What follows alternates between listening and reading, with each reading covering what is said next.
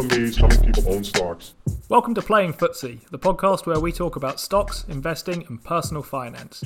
Before we start, we want to make it clear that the information presented on this show is for informational and entertainment purposes only. None of us is a financial advisor, and this is not financial advice. Investing in the stock market comes with risks, and we strongly encourage our listeners to do their own research and consult with a licensed financial advisor before making any investment decisions. Now, let's dive into the world of finance and talk about what we're doing with our money. The sucker's going up. Welcome to the Playing Footsie Show. I'm Steve W. I've got Steve D with me. It's the end of another week and we're here to talk about it. Lots of things have been going on in the stock market and in the world more generally. But Steve, how about with you? I've had an interesting week actually, but outside of the markets for the moment, how's your week been?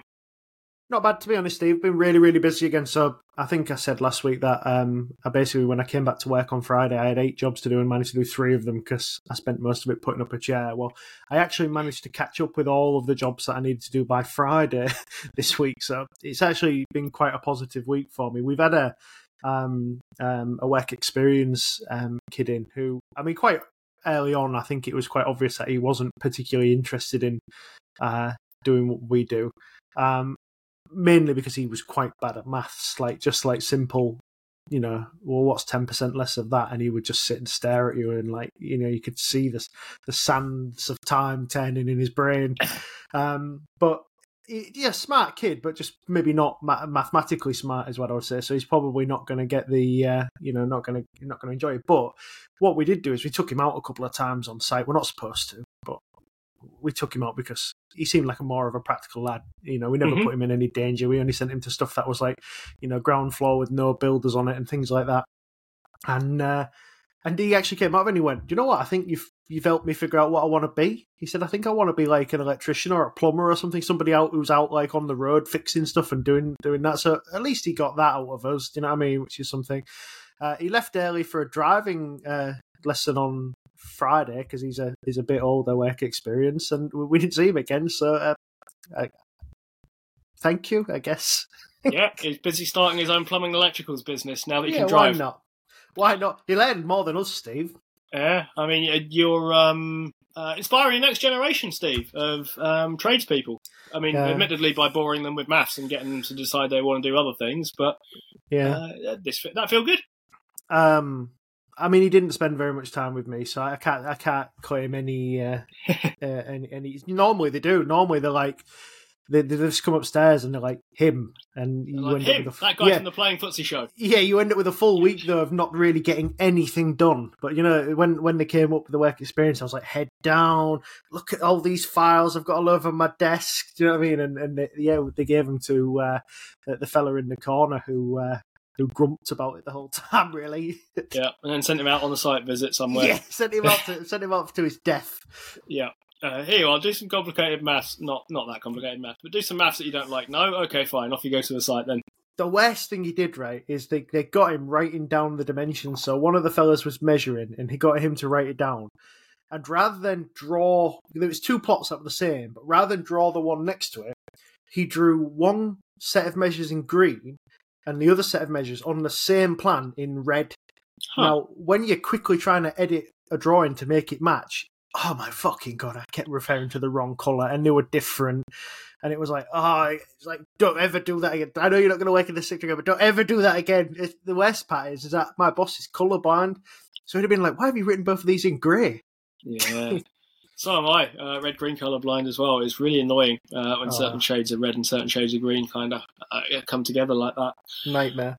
My week's been interesting too. I was off visiting my parents on Tuesday, and as I sent a picture to Steve, the police showed up outside in a particularly quiet part of Abingdon where the estate agent who was showing them around when they were looking to buy the place said, I think quite truthfully, to be honest, nothing ever happens around here. It looks like it's mostly full of people who are frankly fed up with being in places where there's loads happening. But no, the police showed up. I thought it was because they'd heard about my parents' plan to, and this is a thing, recarpet their bathroom floor. So I bought they've managed to find, I think, the only residential property in Abingdon, or any property in Abingdon, that has a carpet in the bathroom to go with the carpet bathroom they've just been leaving, and they thought, yeah, we need to change this. Good, correct.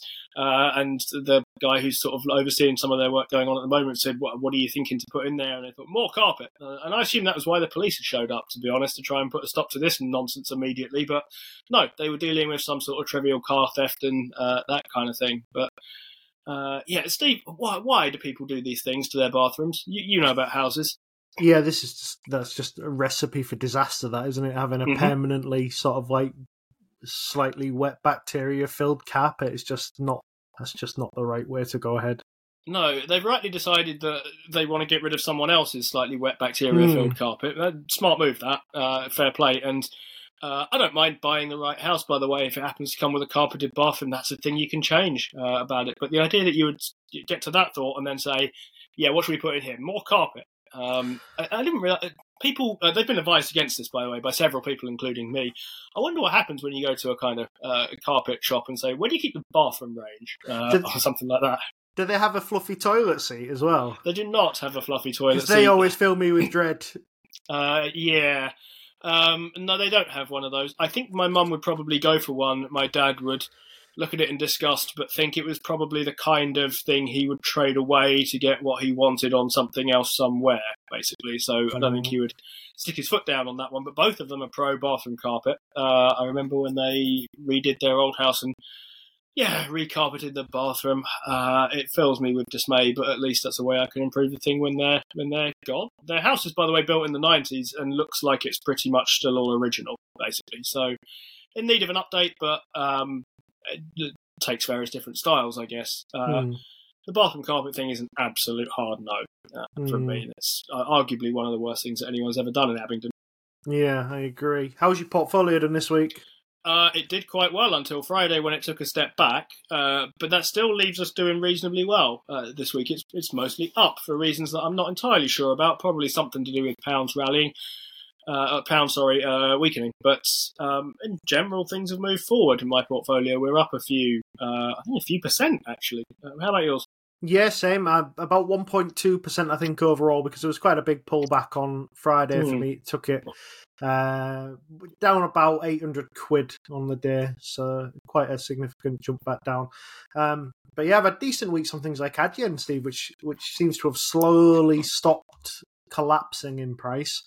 Airtel Africa's had a really, really, really good week as well. So that's gone from recently about a 10 or 12% negative to about 4 or 5% positive. So it's quite a big swing in the last couple of weeks. I've noticed things like Kering and things like that. Even Walt Disney, Steve, has started to move up. I think it's about $5 off its bottom. So all looking pretty positive again at the moment.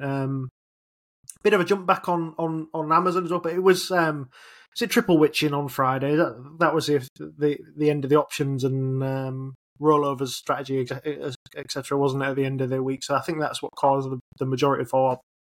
We're guessing that's what caused the majority of the fall, but it was a good week up until then. Yeah, interesting week. Not much to be done buying and selling wise on this side. I got my Realty Income dividend, which Trading 212 processed very efficiently, actually, that particular one, and then put it back where it came from. I think if you leave out the Realty Income stuff, I mean, if you leave out the stuff that's down, everyone's portfolio is up. But if you leave out Realty Income as the thing that I said I'm basically blindly reinvesting into, and it used to be a premium bond and it's now become a REIT fund, I think my portfolio's green. If you include Realty Income, it's not. But and therefore that means it's not. But that's pretty much the only thing I did was edge my way back into that one at a slightly lower price than I was buying it for before, which feels okay. Yeah, the only thing I did one thing, and it was on Friday. I bought Thursday. This was also Friday. Oh. Thursday, I bought one share of Adyen at something like 701 or 695 or something like that. So that was the only thing I did all week. So been a quiet one for me. So here's where we've done well, though, Steve. We should probably congratulate ourselves, right? Last week we were busy writing off the England cricket team after some fairly galling initial one-day performances against New Zealand. Hard to see how they were going to turn that round, we said. You're welcome, Ben Stokes. And that was a brilliant knock as well, wasn't it? I mean, incredible. Well, you say it was a brilliant knock. It was the best knock that I think we've had for an England cricket. I think that was the one-day international record, wasn't it, from Stokes? So, Yep. 188? Did it 182? It was, wasn't it? I thought, I had it between 186, but around that area, and he had about 5 overs left. He was on for 200 if he wanted to just coast in. But well, he certainly wasn't coasting, was he? Not in his DNA, right? 15, why would you? 15 fours and 9 sixes. But overshadowing Malan a little bit, who batted a lot more sensibly and scored really well. And then in the follow-up test, Malan really, really shone, and 127 off 114, I think it was. Was that yesterday or was that the day before? That was yesterday. Yesterday, and that sealed the series. Sealed the series. I know it was a really good innings by Malan. If you're into your cricket and you haven't watched it, watch it. Nearly everything's along the ground and through cover. It's proper shots. Proper shots. Apart from that sort of wafty leg side shot he does, but he tends to hit that one for 6, and he really does leather it when he hits it. Whereas Stokes is brute force. Malan is your stroke man. But one of the things I have noticed, Steve, all the way through the series, Rooty is really struggling. He is just struggling for form a little bit, isn't he? And he's a hard one, right? You kind of feel like the place is there and it's his for as long as he kind of wants it, mostly because of who he is. And the fact that he is, in general, a very, very good accumulator. And there's a good role for that in certainly anything other than T20, maybe in T20 as well if you have the right people around him. But in the one-dayers or the tests, he very much has he's a nice balance to that side. He is the kind of person you can bat around, but he doesn't just block up an end, basically. He's busy scoring, and Freezer likes the Stokes to do the things that Stokes can do, and when it comes off, it's spectacular, and it won't always, but when it comes off, it becomes a real issue for other teams to deal with, whether that's New Zealand, Australia, whoever. I think they said in the match before this one, that was 5 straight one-day international single-figure scores for Root. It's the longest he's ever been, and only managed 29 in this. But at least it's a sign of a little bit, looking a little bit better. But we'll see with Root. I think Root's one of those people when he tends to look like you're thinking just to maybe drop him. Maybe he needs a little bit of time in the counties just to get some form back. He tends to go in at 250 in like 200 balls, and he does it majestically without completely chanceless. So let's see. Yeah. He's another Malan type, right? Mostly along the floor, proper cricket shots. Looks like just a really good cricketer playing that format of the game.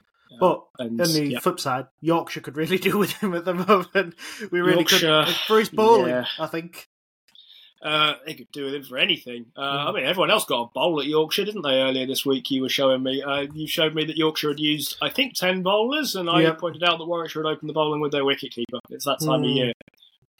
Yeah, everyone's doing silly stuff. I was just dismayed with Yorkshire to get 500 runs and then bowl the was it Glamorgan or Gloucestershire? It was Gloucestershire, wasn't it? Gloucestershire, who were down there with them, I think. Yeah, down there with them. Bowl them out for a couple of 100 runs. You think this one's in the bag here. For the not to wrap that up with 2 days left was an absolute disaster.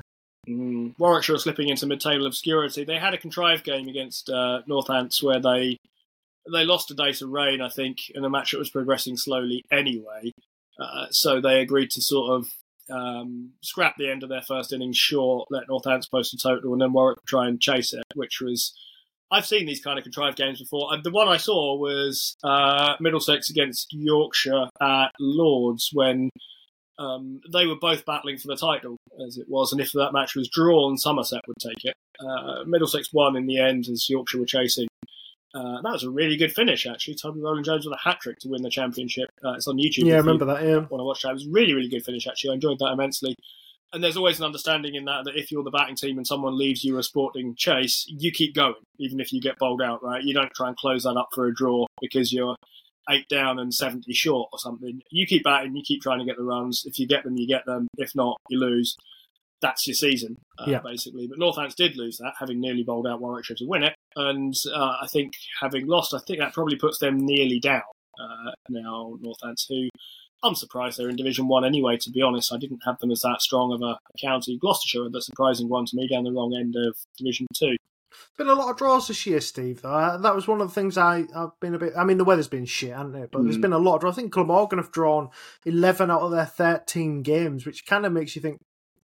I still don't really fully understand why County hasn't pushed to 5 days like Test, because it's better practice for people who you eventually want to go and be Test players. So I just don't. I don't understand it. I think this is like one of the reasons the sport doesn't catch on in places where cricket isn't a national sport, is because nobody likes a draw. You tell the Americans that this team's played 13 games and 11 of them end up in a draw, and they'd be like, well, you don't mind, I suppose, if you're drawing games and finishing high at the table, but Glamorgan are finishing straight in the bloody middle as well. So it's just, I don't know, rubbish. Yeah, I'm with you on that last point, right? It's the thing that gets cricket a bad name. It's going away in Test cricket for two reasons. One is it's longer than 5 days, and the other is actually people are taking sort of fairly aggressive approaches to Test cricket. Baseball won't generate many 5-day games. The only reason they'll go into a fifth day is if they lose part of the earlier ones, which definitely can happen. But you will generally see results in Test cricket these days. There's an emphasis on attacking from both sides. In the county game, Duckworth Lewis as well. Duckworth Lewis helps with that. Yep. Yeah. In the county game, though, it is kind of different, isn't it? It feels like it's still a bit ploddy in the 4-day stuff, and there's excitement elsewhere. The Blast gets people excited to an extent. My favourite format is the 1-day format, because long enough to be some proper-ish cricket, short enough that you will see a result on the day, unless it rains. That happens. But yeah, it feels like that's still kind of working its way along a little bit. 4-day cricket, which, as you say, is the breeding ground for Test cricket in sort of 95% of cases. That's still got work to go, I guess. So let's try and write that off, shall we, and see if we can recover that as well, given our stellar efforts so far at predicting things for cricket this year. What have you consumed this week, Steve? This week I've been consuming a lot of stuff, actually, but the thing that really caught my eye this week is an email that I get. So I'm subscribed to a mailing list, and it's run by a company called Industry Dive. I recommend this to you wholeheartedly. So if, like us, you like investing in individual stocks and individual companies, you should probably know something about the industry that they're in, and I think subscribing to Industry Dive and reading the stuff that comes in is probably one of the best ways of going about figuring out how that industry works and what the various companies in it are doing that I can think of. So there are a lot of these different dives that they send out. I'm subscribed to a few of these.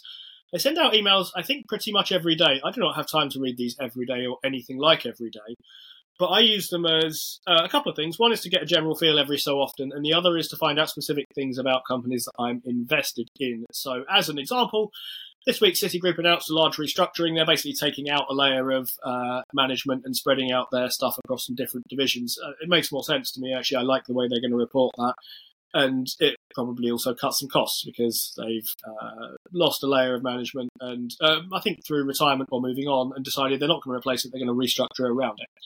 Okay, but I found out about that through the Banking Dive email, which I get, and I found this explains things pretty well, both in this case and in general. If you think about some of the emailing stuff that we tend to be subscribed to, stuff like Morning Brew and Finimize and so on, it's probably a level up from that in terms of detail, seriousness, and depth. So it's a touch harder than that. It's not quite as fun of a read, but it's probably going to get you slightly better information in terms of, not that theirs is inaccurate, but it's a bit more complete and a bit better for your general understanding. Industry Dive run a whole bunch of different email subscription services, which you don't pay for, by the way. You just kind of give them your email address.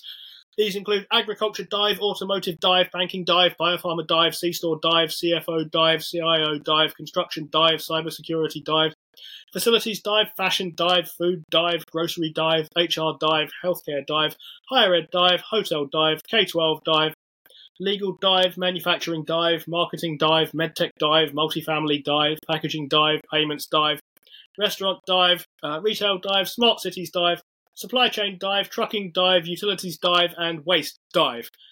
And that's the end of our show. That's all we have time for this week. No, but there's lots there, right? So if you are interested in any of these industries, there's a few there that kind of really stand out to me. If you feel like I do, for instance, and I don't actually do this, but if you feel like you'd really like to understand cybersecurity because you think that's kind of the up and coming thing, and you want to know what's going on in that industry generally, rather than occasionally just listening to the odd earnings report or Steve and me talking about it, Cybersecurity Dive would be the place I would start looking at this. I'm convinced it's too hard for me, so I haven't yet, but I've been consuming some dive stuff this week. Not waste dive. That sounds to me like that process that was called freeganism like quite a while ago, where you basically eat food out of bins.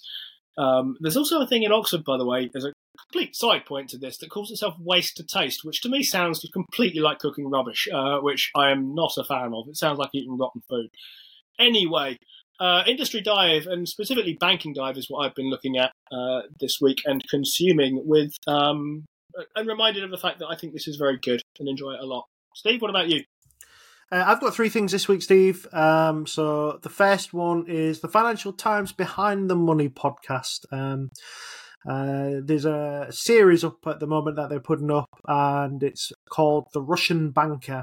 I've watched the first 2 parts. I've listened to the first 2 parts, and the third one has just gone live. I think it was yesterday. So I'm enjoying it a lot at the moment. It's really, really interesting, and I think you will too. The second one on my list is it's a Twitter and I think Substack account called Wolf of Harcourt Street, and they have done a full dive into Adyen and an investment thesis, which if anybody is on the sort of fence or just feels like they don't understand it or perhaps don't understand what the differences are, this is a really, really good in-depth article that you can get through in about 15-20 minutes, and you'll have a much broader understanding of the company.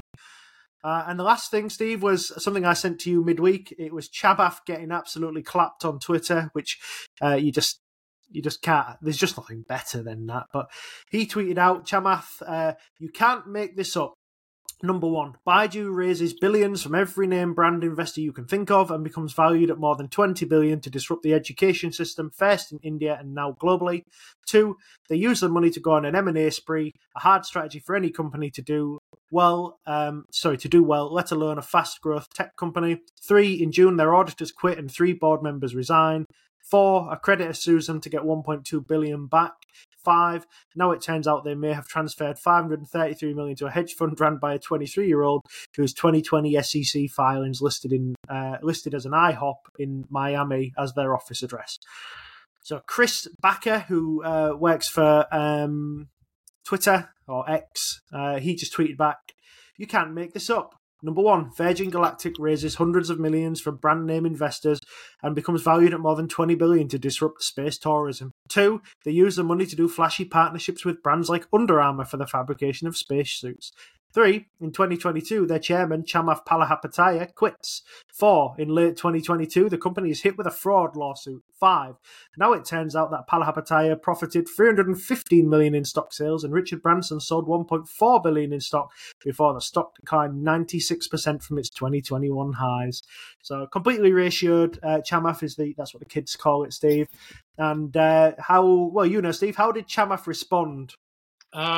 He had a massive sulk because he's Chamath, and that's kind of what he does. Chamath routinely reminds me, by the way, that Cathy Wood isn't all that bad, from what I can see of it. I think Cathy Wood at least sincerely believes the stuff that she says. There's a fair bit of salesmanship in there and so on. But if there was someone who you could hate more than Cathy Wood, it's probably Chamath. But don't say that, otherwise he'll block you. Yeah, block the guy, and I think one of the features of being a Twitter blue person is you can hide the replies, so he also hid the replies from his followers as well, Steve. Yeah, very, very Chamath, isn't it? I was looking at how his 4 SPACs have gone. I was looking at their most recent share prices. I think they all came on at $10 or so and then had a little run up and then have nearly all gone down. So far it's doing okay. It's at $9. That was, of course, peak SPAC boom and so on. So, 10% back from where you started on there maybe isn't the end of the world. Fair enough. Open Door is now at 3, Virgin Galactic is at 2, and Clover Health is at 1.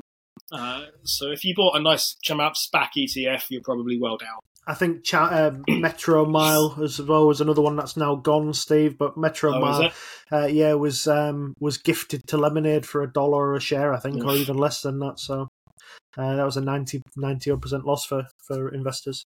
Strong stuff that from Shamat. So yeah, interesting stuff. I mean, with the exception of you enjoying Shamat whinging, and then the kind of wild hypocrisy of it all. Mostly kind of stuff that makes us feel a bit cleverer this week than that we kind of like. I feel like I know more about various industries because I read these emails. You felt like you learnt a lot from the Twitter Substack thing, and also from that very corrupt sounding video that you recommended. It is really good. It's strange because you start off straight away with being like, okay, this guy is telling the truth, and the Russian authorities are out to get him, and then it sort of twists and turns through episode 1 and 2, where you start to think, hang on a second, is this guy? Do you know what I mean? Is this guy having us on? Because I think, especially with what's going on at the moment, you have this massive bias towards Russia, where the minute you hear, man fleeing the country, you think, well, he's probably done something virtuous and just, and he's fleeing the country because, he's being, outing some baddies. Yeah, he's been outing some baddies, but in this occasion, and like I say, I've yet to listen to 3. I'm still on the fence about how this one's going to unwind, because I have a sense that the authorities are onto him, and it'd be interesting to see just how it develops and what they find out. Don't spoil it down below if you happen to know, but the Russian banker is what that was called, sorry? That's right, yep. Cool. So plenty to check out there. We'll pop some links down below. That's what we've been consuming this week. As always, if you've been consuming anything interesting you think is worth sharing, we'd like to hear about it as well. But should we get on to talking about Monzo, Steve? Let's do it. Okay, so Monzo, a company that both Steve and I own but is not publicly traded, or we own shares in anyway, and is not publicly traded, has started getting itself into the investment game by the look of it. They've launched a new Monzo Invest product. I had a little look this morning. It invited me to join the queue. It said get to the front, be the first in line. And then it told me that there were 216,216 people in front of me in that line. So it's a sort of weird definition of the front, but I'll get there eventually. I haven't joined it yet, but they're effectively offering 3 new products from what I can see of it. They are various investment products that are powered by BlackRock. They are all essentially funds of funds, mixtures of stocks and bonds, depending on your personal risk tolerance. We'll come back to what they are in a second via Steve. But broadly speaking, their kind of high-risk fund of funds is 99% equities, 1%, I don't know, maybe cash. But the mid-ranging one, I guess, is sort of roughly 2-to-1 stocks to bonds in a ratio. And the bottom one, I think, is about 20% equities for the most defensive, least risky, and so on. These are sort of interesting products. It's not quite a sort of 2-1-2 style pick your own just yet, but there are ways that you can now at least invest through Monzo. Steve, what are all these products? You have more on this than I do. Yeah, so I guess this is Monzo's take on trying to be a robo-advisor of a sort, but it's not robo-advice. It's basically sticking you into BlackRock's equivalent of the Life Strategy fund. So if you think of these as maybe Life Strategy 100, probably something like Life Strategy 60, and something maybe like Life Strategy 20 or maybe 40. It's in between those. But these are BlackRock's MyMap series. So if you pick Adventurous, you'll be in a MyMap 7 fund, which is all stocks essentially. It has a 6 on the risk score out of 7, so it's fairly risky. And then the balanced one is 5, MyMap 5, and the cautious one is MyMap 3. So I reached out to Monzo to try and get a little bit more information out of these funds and just see exactly what their makeup is. They are all the ESG versions of these MyMap funds, Steve, which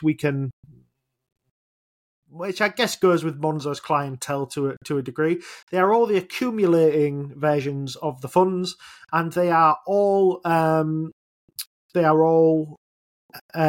GBP in currency as well, so hedged or converted. So hopefully, in that regard, not too many wild swings in FX, at least not ones you'll see anyway. So one of the things I spotted though is that, and what I know from the MyMap fund, Steve, is that they have an entry charge of 5%.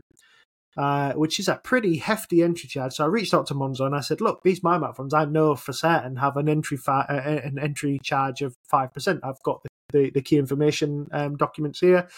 And they said that BlackRock are actually waiving that charge for Monzo investors. So the fees you'll pay are essentially 0.14, which is what the MyMap ongoing charge is, which is a very low charge. But then you'll pay Monzo 0.45, which is quite a heavy kind of charge. And you would have hoped that Monzo would have maybe gone a little bit lower. I don't see how this affects Monzo. There's not really any kind of... I don't see where the costs for Monzo are, if you know what I mean. They're almost just being, just shoveling money onto BlackRock. So that basically means that sort of for every 10p that you pay to BlackRock, you're going to pay 30p in charges to Monzo. So it's a lot, Steve, but I could see this, for beginner investors, I think I could see this catching on. I think it's a pretty good move. I think it's a sort of catching up move from Monzo. I think I've seen a few of these things around in various places before where you can put things into it's how I got started actually with, I think it was Moneybox or something, bunch who had a set of funds that you could put your cash into, and they would go off and invest it for you into their either high risk, medium risk, low risk set of things. I think NatWest also does something similar where you can quote unquote invest through their kind of app and platform and so on. And again, you can only really put it into funds. I haven't compared the fee structures on either of these with Monzo just yet because it doesn't sort of massively appeal to me. But I think I see it as a good thing that Monzo's offering it, especially if they can use it to try and skim a bit of cash. So if you want to do your investing and pay Steve and me for the privilege, then do it. We wouldn't particularly, I don't know, I'm not sure I would recommend that anybody did that rather than picking your own funds and going like that. But if there's people that's good for, then great. And I'm sort of pleased to see Monzo catching up to some of its other competitors in this area. Will you be putting anything in there, Steve? No, I don't think so. But my wife is thinking about it. She's not a huge fan of having money in different places, and I think that's where I got the idea that this might actually end up being a good move, is because I assume if she thinks it, there's probably a few other people who would kind of like to have the money all pulled together, or at least be able to see it in one app rather than, like, I've got 9 or 10, Steve, like where our savings account are dashed all over the place and premium bonds and things like that. And it's only going to get worse when the baby comes along, because I might end up with a Hargreaves and a Fidelity account as well. So, I don't know. I think it's a good move. I don't see how it hurts Monzo, if you know what I mean. I think it's even if only a few people sign up, I think it's going to be a sort of a net positive for them. So, you've got to be impressed with the way Monzo is heading recently. His pivot to profitability has been very good, and I think this is just another step on the way to eventually doing that. Did you get the letter at the weekend? Monzo is changing to a holdco as well. No, I didn't. Okay, you should, maybe that'll be in your inbox somewhere. But basically, they're doing what most companies do when they start to think about international expansion. Mm-hmm. You're going to stop holding Monzo the bank, and you're going to start holding Monzo the holdco, and then they can obviously make more versions of that company and send it out worldwide. Cool. Just thinking back to the investment thing, you said at the beginning you don't think that we're the kind of the target market for this, and I agree with you. I think it's aimed at much more kind of beginning investors or people who are thinking about investing without really trying to figure out what it kind of all involves. And this is where I thought the real standout stuff from Monzo came, by the way. So if you are targeting kind of beginning investors, people who tend to keep their money in cash and are thinking, well, I've heard about this thing called stocks or whatever, and everyone in the Western world seems to make their money trading them at the moment. So perhaps I should be doing that too or something, but I don't really know what I'm doing, and I know that I don't know what I'm doing. Obviously, if you're targeting that kind of a market, it is incumbent on you, I think, both legally and morally, and probably it's good business too as well, to try and do some sort of explaining to those people as to what the hell they're actually putting their money in with these things, because it's a perfectly good question there. And so Monzo has these kind of 3 bits of sort of educational things that you can click through onto before you and essentially figure out what their thing is and why you might be interested in it. I thought those things are where they add real value here. Those 3 things they have, so they have an explanation of saving versus investing, what you're investing in, and risk and return. I was massively impressed by these. I thought they were extremely, extremely well explained. In general, I think they are, from what I've seen, the best outside of Tom Morgan at explaining what this kind of stuff is all about, finance-wise. I know he's a friend of the show, so maybe I kind of would think that, and I think his stuff is really excellent on this. I would check that out if Monzo wasn't there, but I thought Monzo did a super job on this. I actually thought on the what you're investing thing, the stocks and bonds distinction, the difference between owning equity, i.e. part of a company, and owning a bond, i.e. making a loan to a company and owning none of it. I think that's something that I don't want to say professional because they're not professional, and I don't mean that as an insult, I mean that as a description. YouTubers routinely seem to blunder all over the place and just say things about them that just aren't true, and say that owning equities is like owning a high interest savings account or something, or dividend investing is like a high interest savings account. It's not. If you get dividends, what you get is money from you, the business, to you, the individual. It's not the same thing as a savings account where the bank, i.e. not you, gives you interest to you, the individual here. They are entirely different things. They are structurally different things. The stuff about what you're investing in with bonds versus stocks, I think there's stuff in there that YouTubers in general would want to have a look at. I know not all of them get these things wrong, but there are a lot of mistakes in there. When I think about it and how to present information that I've been reading about and try and say it in ways that people can understand, I was sitting taking notes on that and thinking, Christ, this is good. I mean, this is very, very good stuff.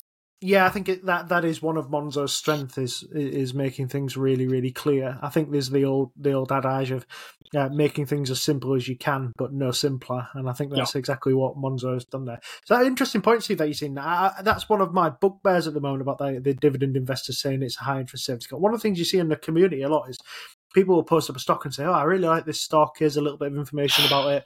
It's got a 2% dividend yield." And people say, like, why would you have a 2% dividend yield when you can get 5% in a bank? And you're like, that is not the same. Like, you are not comparing anything near to being the same things there. And you know, it's like, why would you even make that comparison? Do you know what I mean? Yeah, they are not remotely the same. I was writing about something for Motley Fool, for me published via Motley Fool, I guess, if we're strictly accurate about these things, making sort of roughly that point. To be honest, there's a REIT that I own that has been falling for the last year. I didn't buy it a year ago, but it's now moved into what I consider to be viable territory. And the spread between the dividend yield and the Bank of England base rate, just call it that for the moment, is tighter than it was a year ago. But I think there are good reasons for buying the stock here, because I think that Bank of England base rate is likely to come off and the dividend yield that I get will stay the same, assuming the payments don't go down. So put it this way, I think one is going to prove more durable than the other, effectively. And that's kind of the way these things basically work. Lots of confusing stuff from YouTubers, commenters, posters, and so on. And I think the Monzo have done really, really well. You'd hope they would, right? They're an actual bank. They're a professional organisation.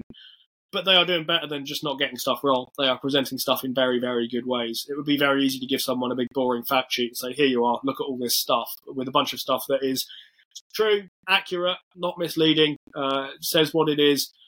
But crikey, you're asking a lot of people to get through that. I wonder whether Monzo's kind of hook here might be particularly helpful for them in... Monzo's very good explanation. I think it's basically a reel, or a set of reels that I was looking at. Might be particularly helpful for them in hooking people in. Yeah, I think they're experts at knowing their customer here. I think they're really, really good at knowing exactly how the customer needs it to be delivered, and it's delivered like an Instagram story, isn't it? Click through, here is your information, and it is really well done. I was pretty impressed with it, to be honest with you.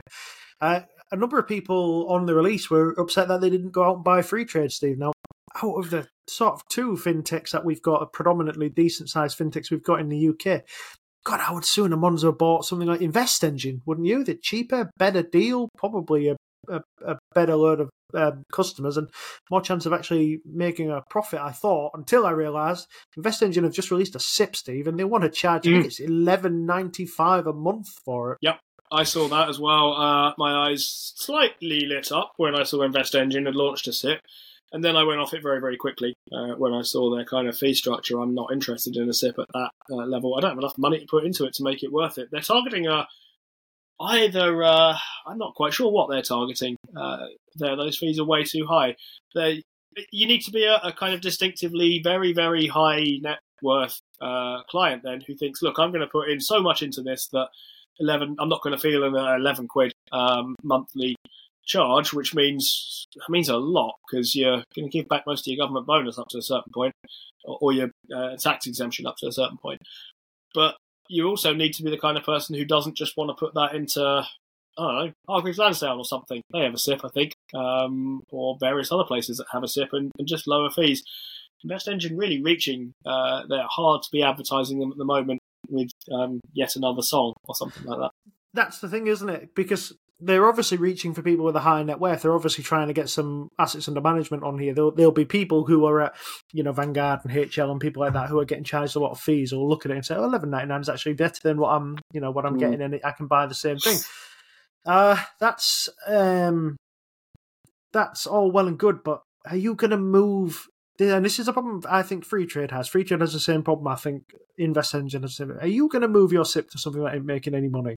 A company that is basically relying on both of them, to be fair to them, both of them relying on constant investor injection to stay afloat. Would you want to put your SIP there? I mean, your SIP is something that you will quite quickly, if you contribute to it often, take your government bonuses and just leave it in an ETF like we all should, will quite quickly get above the FSCS limit. And these companies, Steve, they're not likely to survive. They're not. There's no guaranteed stamp here that these companies are going to make it. No, they are the kind of place where you kind of get interested in where the FSCS level is, right? I mean, I can understand in the case of a lot of other places, you think, well, I've got to put it somewhere. I just don't think the FSCS limit is going to apply kind of ever, because I don't think they're going to go bust ever. But yeah, in some of these cases, it does become kind of tricky, doesn't it? And we're moving into a kind of tougher environment for unprofitable businesses to stay afloat here, and future injections of cash are becoming difficult in either direction. Debt is expensive, and if you want to get it out of investors, well, they have plenty of other decent places they can put their money right now. They don't have to go reaching for riskier, unprofitable things unless they really feel they want to. I'm just looking at Vanguard now, Steve, just to see what the fees are at the moment. So I've got about 45k in Vanguard at the moment, and my fees are £15.10 a quarter. Yeah, so you're way under then. You're about half what they're paying, right? Yeah, so basically about a month, just over £5 a month. So yeah, so I need to double that, but basically double the size of that account to get anywhere near that Invest Engine fee. And that's over the FSCS limit there, Steve. Yeah, that's a good thought. So you would only start saving money if you were prepared to risk it in bankruptcy potentially. Then.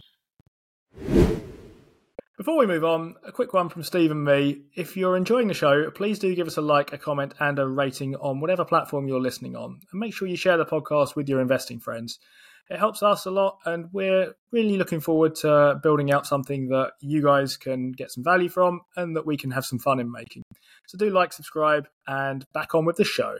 The sucker's going up. Should we talk about some other kind of borderline private investments in the form of ARM? Let's do it.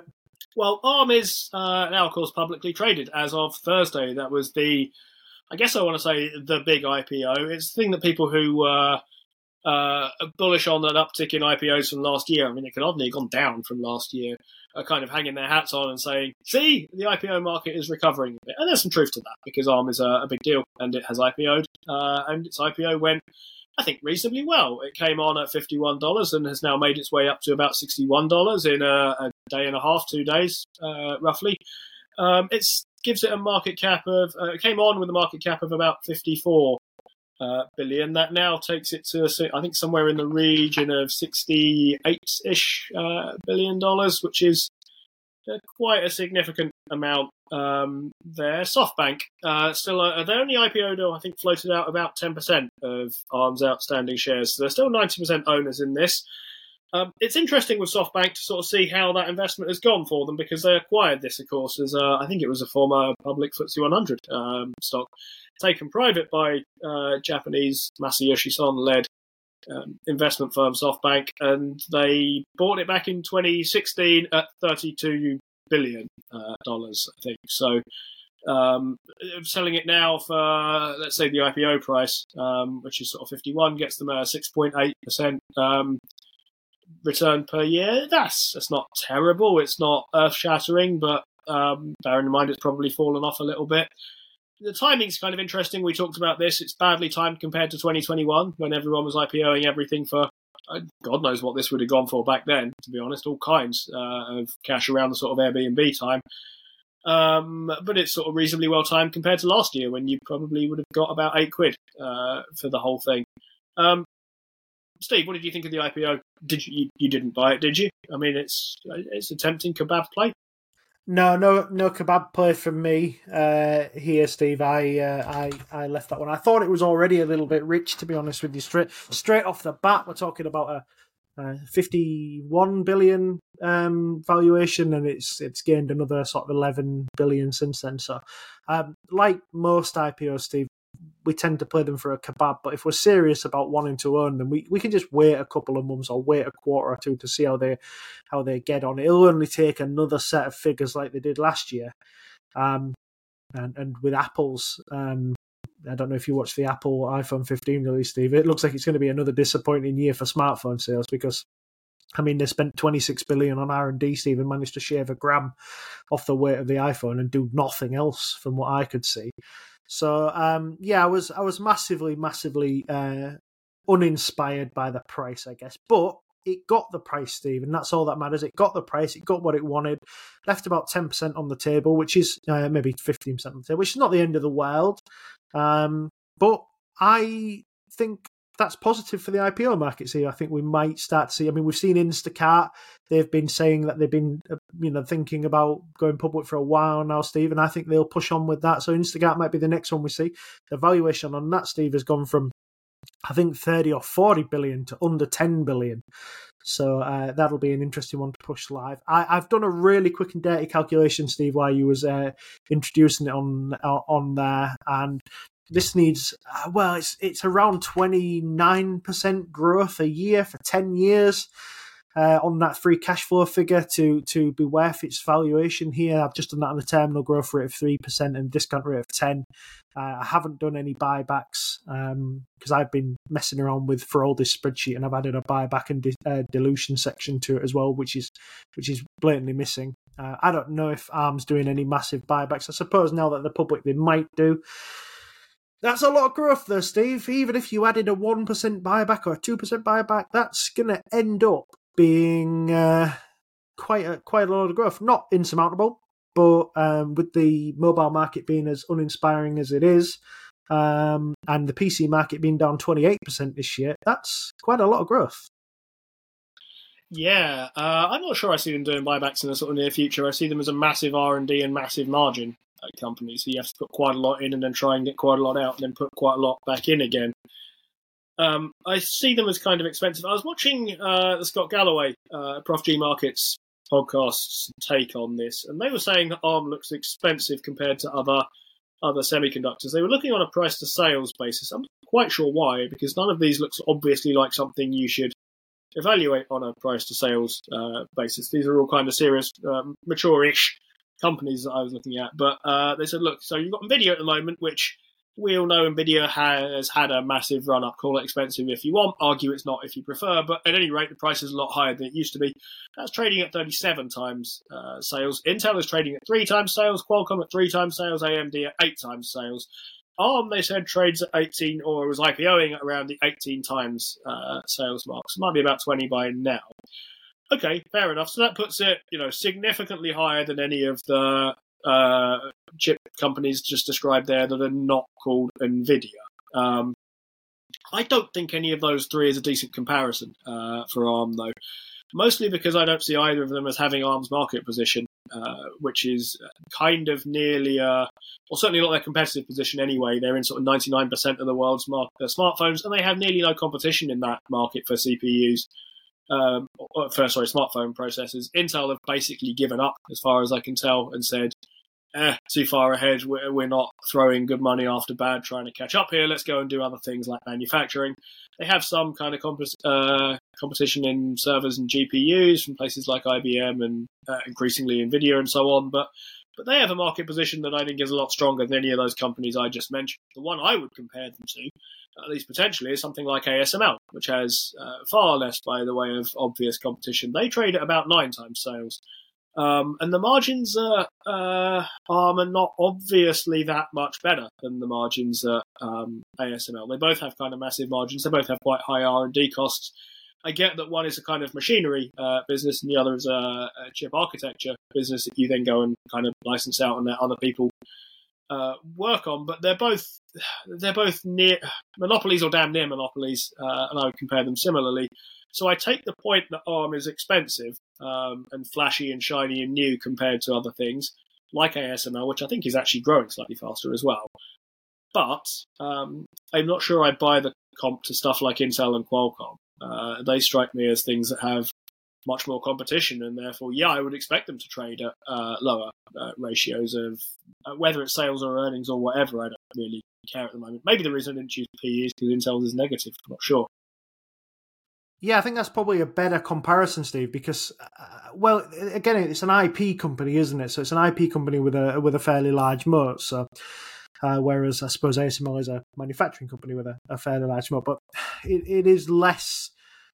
It's somewhat less troubled by competitors, although you do sense that it's not. I don't know.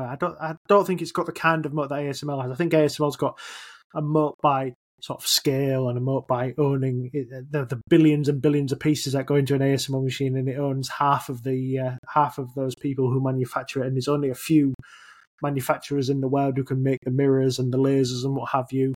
So I think it does have a moat to some degree, but I guess this is about the strength and depth of the moat. And obviously, we do know, Steve, moats are actually tied to share price as well. That's something we've learned fairly recently. And the share price goes down, the moat evaporates. So I can't wait for Coke to half in price and go on Twitter and somebody just say, well, it's just sugar and water. Do you know what I mean?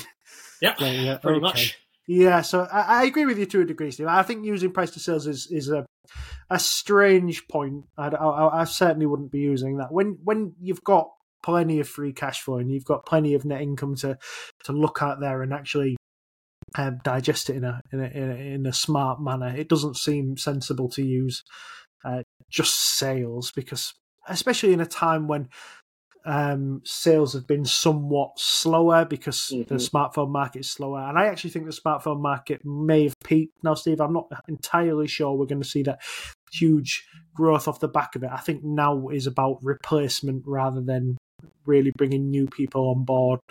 But I agree with you. I do agree with you. I think that's probably right about the smartphone market being now a case of being at scale, and participants are looking to sort of take more of the existing rather than forge out some new part of it to go and move into. I guess my last thought on ARM comes back to SoftBank a little bit here. So SoftBank's publicly traded. I think it has a market cap of around $65 billion. I mean, they own 90% of ARM, which, with ARM's current market cap, arguably accounts for sort of nearly all of that. And all you have to do is think, we've been here before a little bit with these types of businesses. Steve, we talked before about Tencent and Naspers, and Naspers having a market cap that I think at one point was below the kind of market value of its Tencent holdings. So in a sense, that looked like a cheaper way to go and buy Tencent things, as long as you thought people at Naspers weren't going to do stuff that was actively going to cost them money everywhere else. And if you did think that, then maybe the risk just ain't worth it, right? Because if you think, well, look, we're in positive territory here from this Tencent thing, but we just can't stop wasting money all over the place. Arguably, that might be true of SoftBank.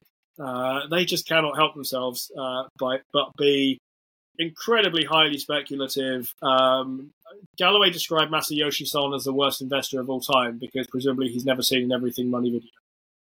But he said it's definitely true, and I think that's some sort of hyperbole. It's definitely true, though, that the Masayoshi Son style of investing is out of fashion at the moment. It's also the Cathie Wood style of investing now. Cathie Wood is a different type of operation. She buys shares in companies that kind of already exist, doesn't particularly go out and kind of venture capital fund them in the style of WeWork and say, look, here's a load of money, you need to find ways to spend more money. You need to find ways to build more things. You need to go and do stuff with this money. There's no new money coming in from markets, just grabbing hold of bits of companies that are already there and funding either themselves or doing it by debt and equity raises that are not from ARK.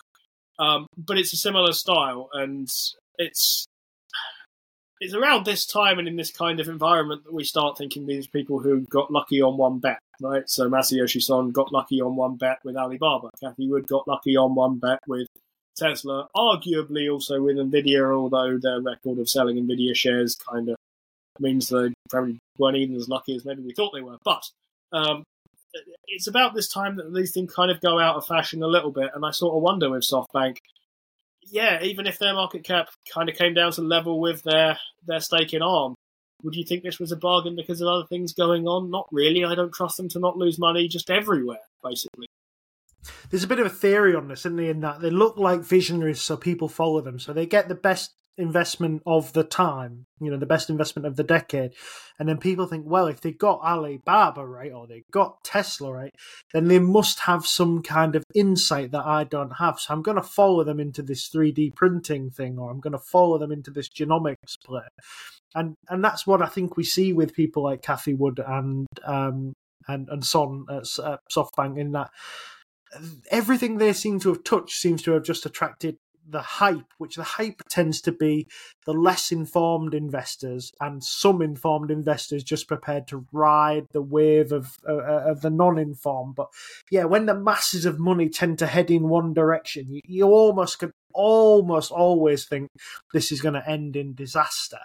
The only one I haven't really, Alibaba has ended in disaster. That's been a disastrous investment for the vast majority of people who've invested in that. Nvidia, we're about to probably see that that's going to be either a good or a disastrous investment. But Tesla is one that has stayed pretty well priced. I reckon it's probably made money for a lot of the people who have invested in it. Not everyone, but a lot of the people who are in it are probably in the green. And that's one I still look at, Steve, every day and think, I know we get it in the neck every time we talk about it, but it's just not worth what it is today. It's got to do some amazing stuff to be worth what it's going to be worth, and I remain unconvinced it's going to do it, which is why I don't own the stock and why people that do own it do, I guess.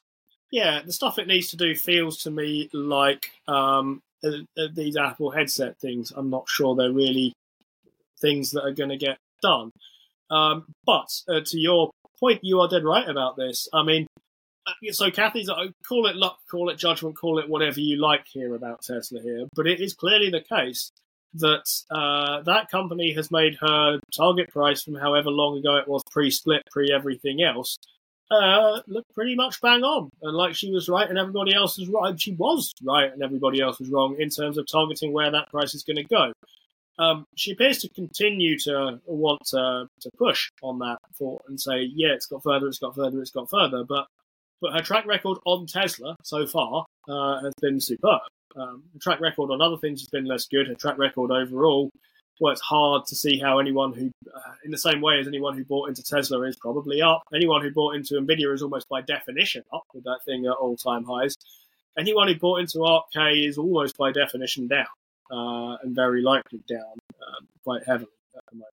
But another feature of these things is we always talk about these things as though we're at the final stage of this stuff, right? When we were in the time when all this was taking off, it was, see, Buffett was wrong in the end. Cathie Wood is right in the end. And you think, well, but it's not the end. It's not the case that we'll shut down all the markets and everybody cashes out now, is it? Because if it was, then yeah, they're right in the end. Likewise now, it's not the case that Buffett was right in the end. Cathie Wood was wrong in the end. She will say when things have ups and downs, this is the down. And she's entitled to say, look for more ups. Unless she keeps saying stuff like, judge us on our 5-year return, because a 5-year return has been terrible. But the thought is there's still time to go here on this, and people do genuinely seem to think, but now we have reached our final phase. Interest rates go up, interest rates come down, whatever. There's always kind of more to go on this until such point as you decide, I've had enough of investing, I'm going to go and live off the money now. And you should probably keep an eye on that, timing-wise. But apart from that, don't worry what the journey looks like. It's very much like being commentators on the tortoise and the hare race, isn't it? I think that's kind of what we're experiencing. Yeah. If you'd like to see us comment on a tortoise and hare race, right down below. I reckon we could probably do a decent job on that, starting next week. But Steve, hares and tortoises and stuff, I'm interested in what happened with Adobe. It looked like it had the earnings of a hair and the stock performance of a tortoise, which I Yeah. suppose is slightly confusing to me. Yeah, I mean, but it has had a decent year, Steve. So Mhm. there is that. So let's just quickly run down these. So I don't think it needs any introduction. I'm not going to tell you what Adobe does. I feel like you should already know that, and I think we've covered it enough times to say that Does it's AI, right? yeah AI stuff, and Yeah. it is a business that Steve and I really admire. And the reason we don't own it is probably because we're both incredibly stupid and like looking gift horses in the mouth. Adobe's revenue comes from three main segments. It comes from its digital media segment, which was up 11% year on year to 3.6 billion. Steve, this has a 96% gross margin. Digital experiences was up 10% to 1.2 billion. This has a 68% gross margin. And publishing, which is actually a very small arm of Adobe, that came in at just about 100 million, declining 17% year on year, and has about a 67% gross margin. So we top this up, that's 4.9 billion in the quarter. It's about 10% growth, and it has about an 88% gross margin overall. So very, very strong on the gross side. Up profit, Steve, 1.7 billion, that's about 35% margin. 1.4 billion in net profit, so that's what, 29% margin net, I think. Very, very strong. In terms of their annual recurring revenue, the ARR creative is at 12 billion, up 7%. Documents is up 2.6 billion. It's at 2.6 billion, up 17%. And remaining performance obligations was 15.7 billion, which is up about 11%. In the call, Steve, they did talk a lot about Adobe Firefly, which was interesting for investors because we've not got a massive idea about. I mean, we had an idea of how they were going to price it, but they actually they helped out a little bit and added some sort of flesh to the bones. So their AI generation tool Firefly, which just coincidentally Paul was told us is frankly incredible. He keeps sending us image, and they do look pretty good, to be fair. Has now been opened up to all customers. It's operating on a token sort of credit basis, so users on certain tariffs will have access to a few spins of the wheel, whilst heavier users will need to buy a more expensive package. They're also going to sell some fast tokens, which basically have priority over the other tokens, which sounds like quite a promising way of monetizing it. They repurchased about 2.1 million shares in the quarter, Steve, which I worked out was about $1 billion worth. And that they issued about 440 million in stock-based comp. So still, that count is coming down a little bit. Stock was down about 5% on the news of this, Steve. I didn't think there was anything terrifically bad in here.